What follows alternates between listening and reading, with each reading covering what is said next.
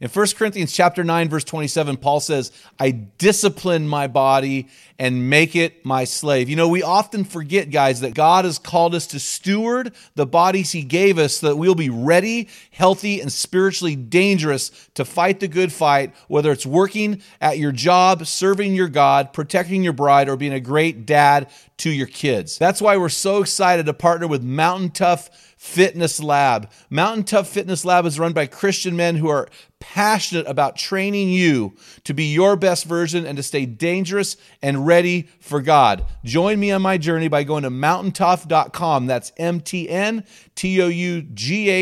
and getting your free 6-week trial when you type in the code ARENA30. You won't be disappointed. Stay dangerous. Guys, do what is right, even if it hurts. Especially when it isn't popular.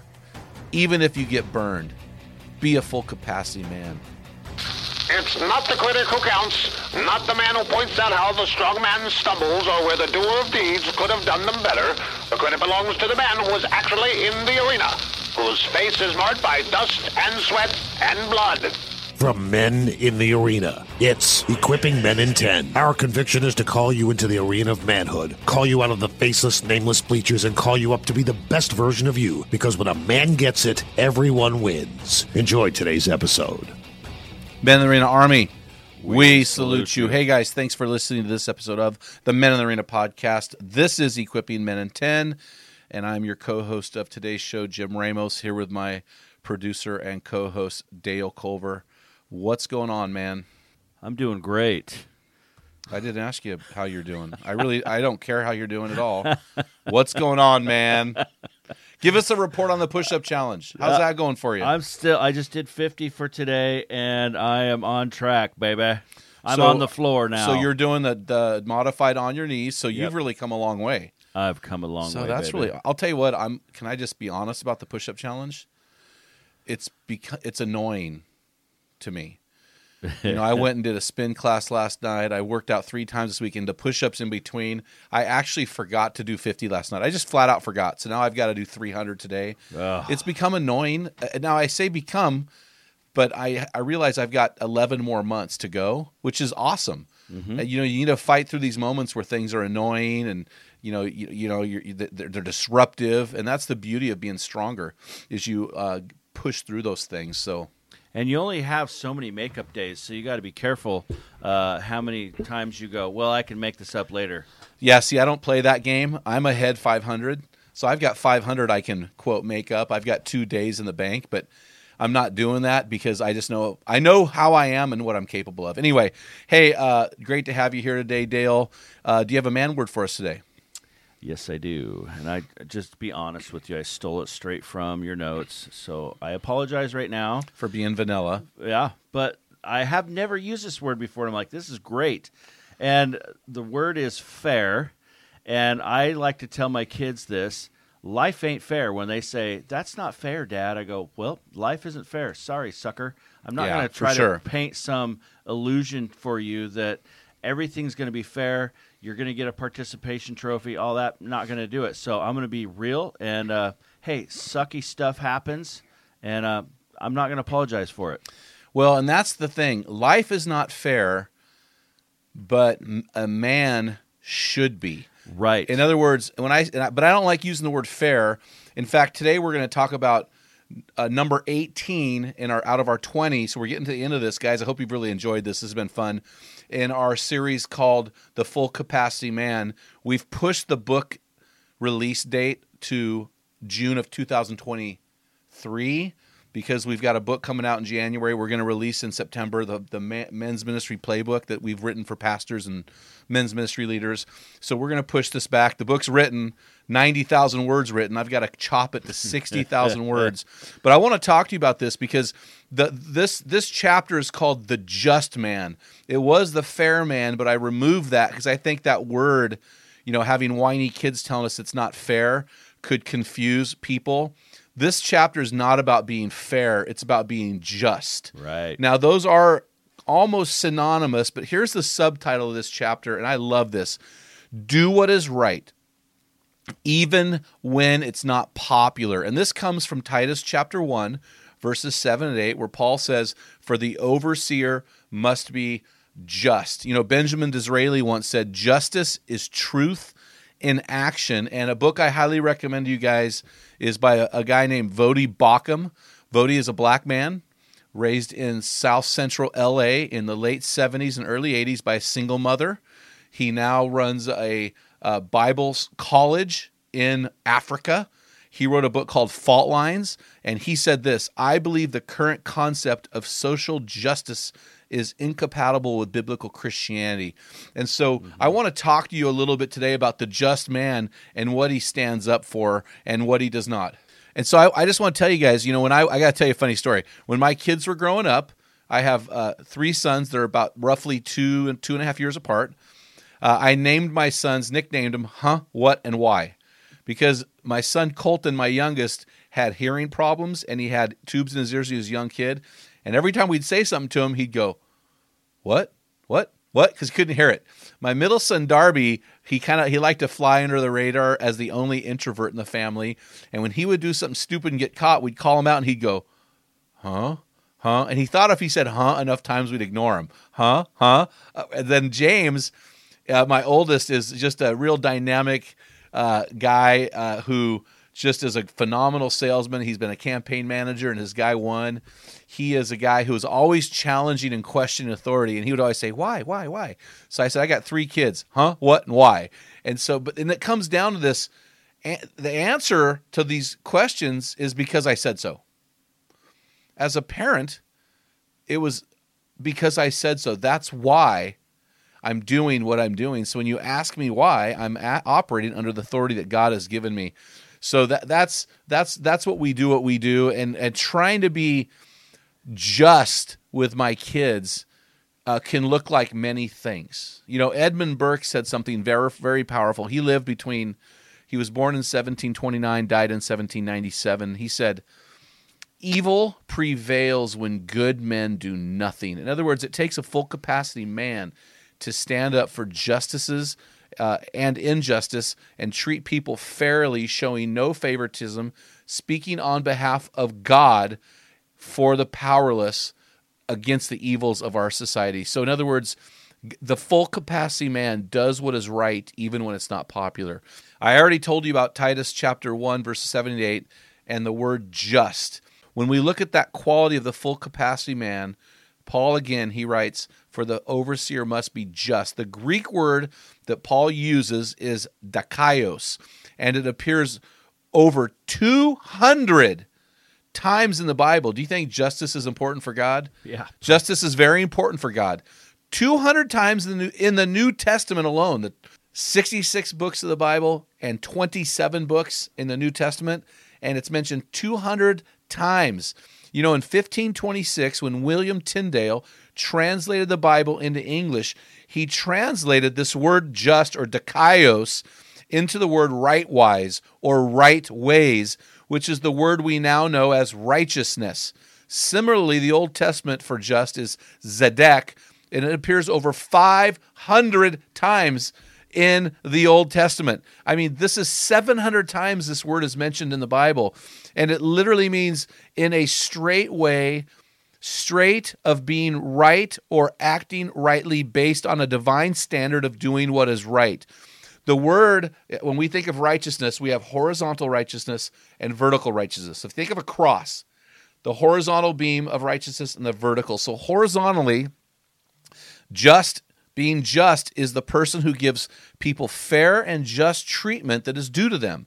It is treating all people, regardless of their age, politics, gender, race, demographics, or religion, equally. This word is important, Dale. Equally, because we're going to come into another word that opposes the word equality.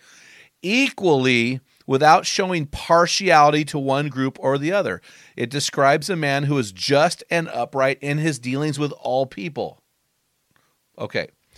Vertically speaking, this word is about giving God his due as the Lord of the universe.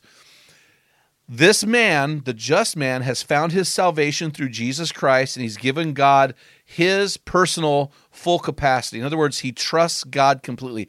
Not only does he surrender everything to the Savior, but he makes a public stand to bear witness to what he believes and why. This is the vertical part of righteousness or of justice. To stay silent about your faith is not only cowardly, let me say that again. If you stay silent about your faith, you're not only a coward, but you do not give God what is due his name. Just as Paul said in Romans 16:1, I am not ashamed of the gospel, for it is a power of God for salvation to everyone who believes. So when we look at this word for just, when we look at dikaios, being just or being fair, it reminds me of a story in the 7th century BC of King Seleucus, the legendary king of Greece. This guy was known as being harsh but fair as a king. In one of his decrees, tell me this isn't gnarly, Dale. In one of his decrees, he forbid the use of wine unless it was prescribed for medicine. But even a more radical law he prescribed was that all adulterers should be punished with the loss of both their eyes. Not long after this decree, his own son was caught in adultery, but to show parental responsibility, maintained the decree that the 2 eyes be removed. In an incredible act of justice, now listen to this, King Seleucus shared the penalty with his son by ordering one of his own eyes to be thrust out along with his son's. So 2 eyes were taken, one from each, so both were left seen. So I understand the wisdom there. I probably would have done the same thing. No, just take the knife, cut the eye off. No, put them under. This is like in the 7th century BC. Here, drink more whiskey. Yeah. In this way, King Seleucus' character as a just and righteous king was magnified in the eyes of his subject. Another guy who is known as just is James the Just, who actually is a half-brother of Jesus and an early leader in the Jerusalem church. He died a martyr around 665 AD. He was also known as James the brother of the Lord, James the Just, and James the Righteous. He wrote the book in the Bible, the book of James. He spent more time in that book on the sin of partiality than any other New Testament writer. If you look at James chapter 2, verses 1 through 10, it says this. Hey, Dale, will you read it? I'm not a great public reader, so why don't you read it? You've got the great James Earl Jones voice.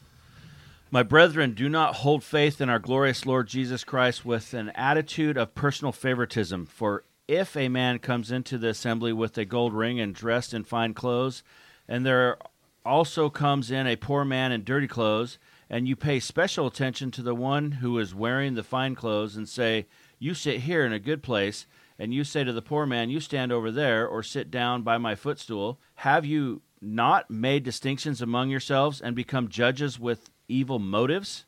Listen, my beloved brethren, did not God choose the poor of this world to be rich in faith and heirs of the kingdom, which he promised to those who love him?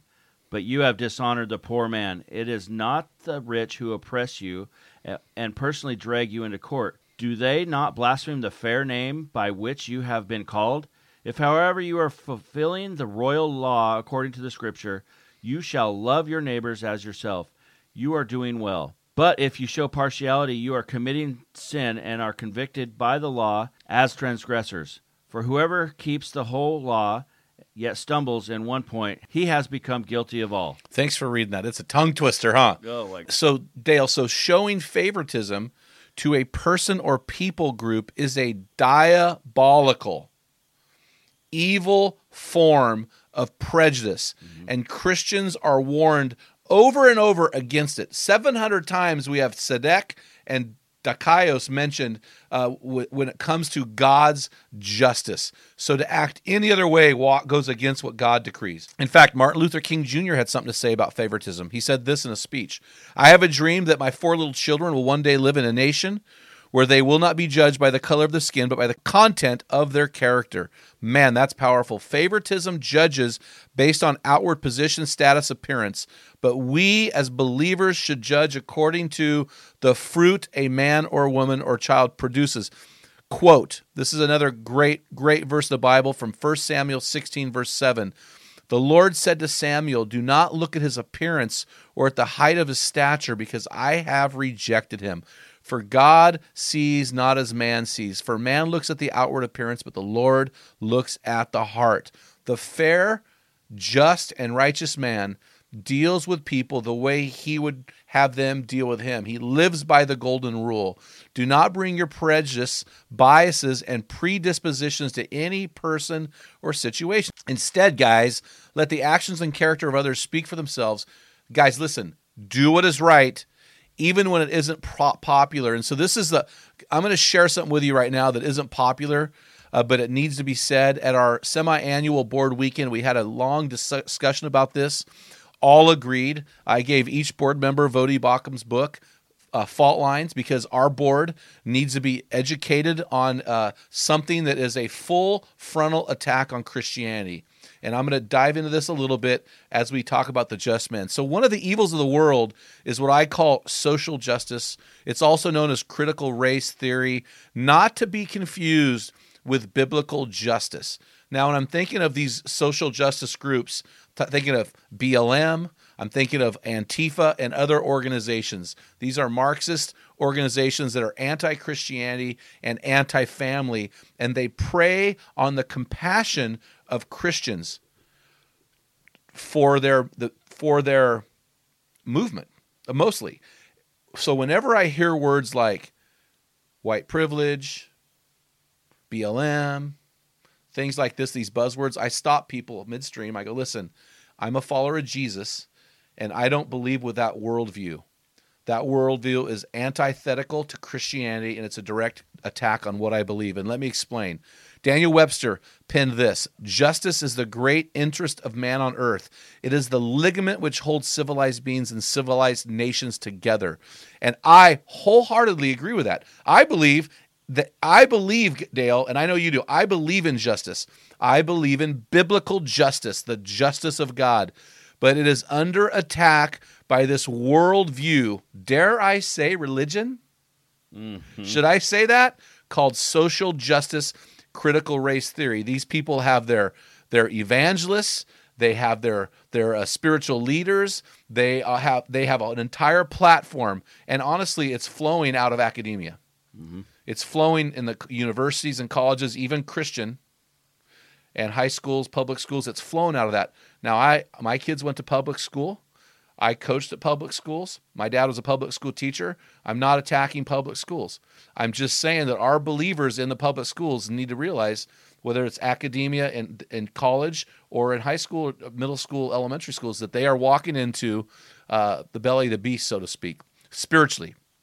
Okay, John MacArthur said in a recent interview, justice doesn't need an adjective. So we don't have to put social in front of anything. Justice is justice. We're talking about the just man.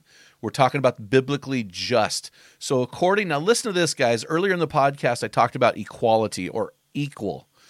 According to the Oxford Dictionary, social justice is, quote, justice in terms of the distribution of wealth, opportunities, and privileges within a society. Did you catch that? Put simply, God's justice is about equality. Social justice is about equity. Guys, you need to hear that. God's justice is about equality. Social justice, or critical race theory, which is BLM, Antifa, and these groups, and it is the redistribution of goods, privileges, and opportunities. Vodi Bachum rightly states in his book, quote, critical theory, or social justice, is a philosophy and worldview, but I believe the current concept of social justice is incompatible with biblical Christianity. Guys, a passage we all need to memorize is 1 Peter 3:14-16. It says this, but even if you should suffer for the sake of righteousness, you are blessed.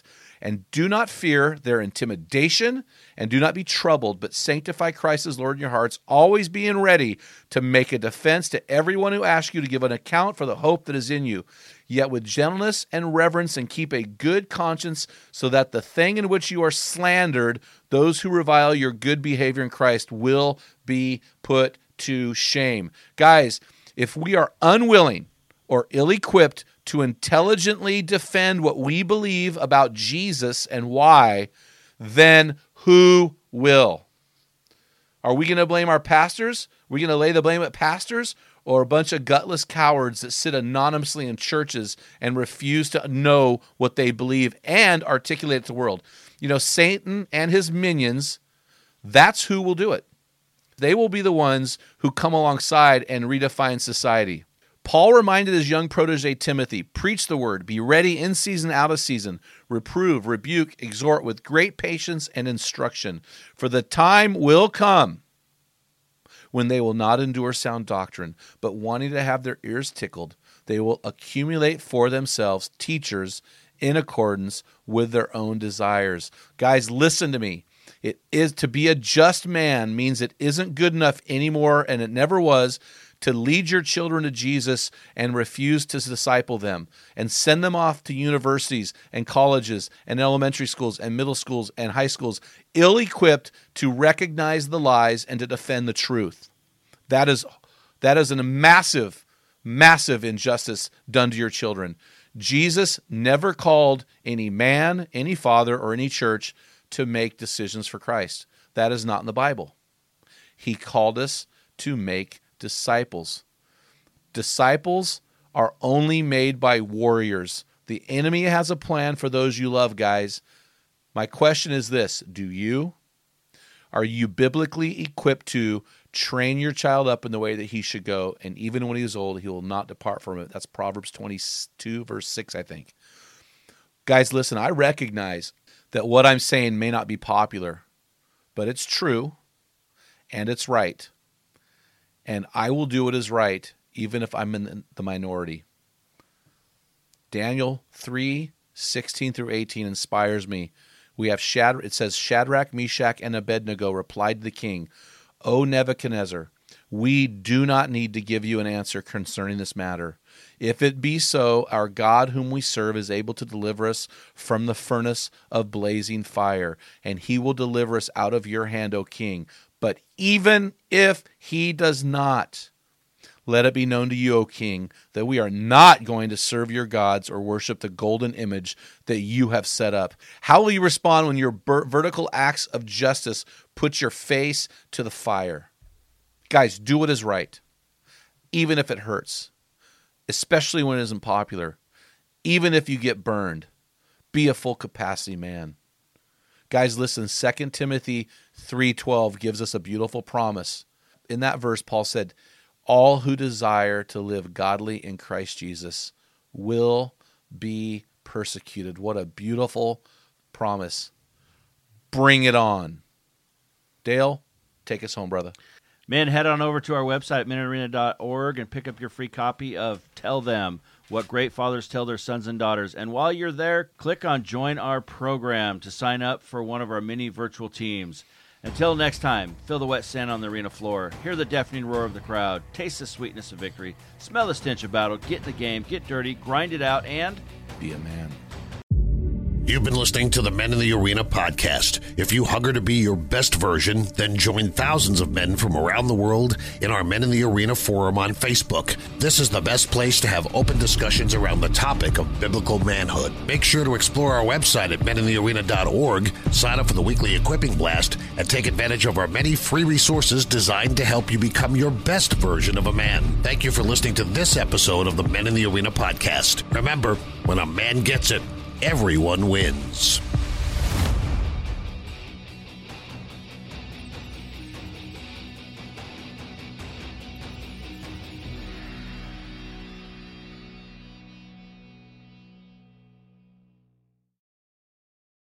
What type of dad are you? Guys, in my 35 years of ministry, I've noticed that guys basically fall into two categories. And in those categories, there are 4 types of dad, or 4 phases that you pass through as a dad. We just dropped an amazing quiz to help you discover what type of dad you are. Find out what type of father you are and get our custom resources fit to meet the needs and the questions you are asking. Head on over to menarena.org. Join 20,000 men from around the world and find out the type of dad you are.